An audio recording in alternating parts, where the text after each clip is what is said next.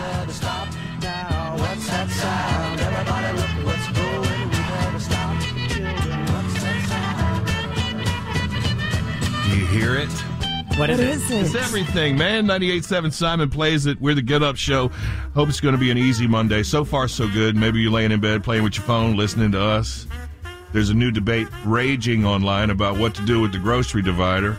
You know the little stick that you put on the belt to separate your groceries from the person in front of you? Yeah.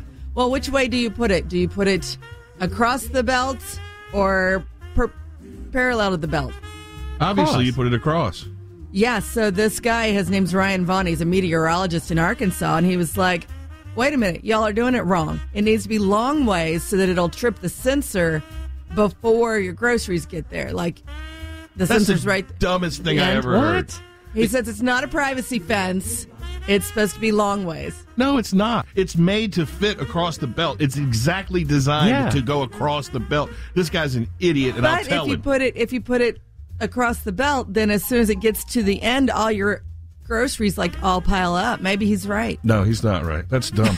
He's saving a total of 1.1 second by doing that. And you know what? I'll tell you something that might shock you. What? I never use one. Why? Never use one. I always do. I'm a little miffed when there's not one there. Oh, no, then you'd be miffed. What I do is I stack stuff at the end real high so it's not near your dirty groceries. I don't want to touch that stick.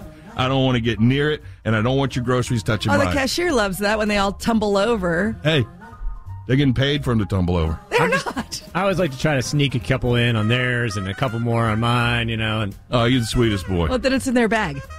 Not if I grab it first. Hey, yeah, I want to shoot, baby, shoot.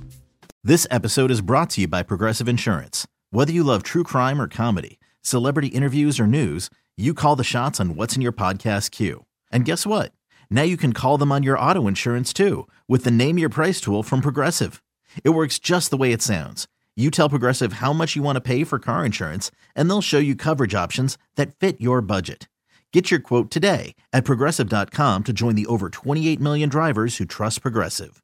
Progressive Casualty Insurance Company and Affiliates. Price and coverage match limited by state law.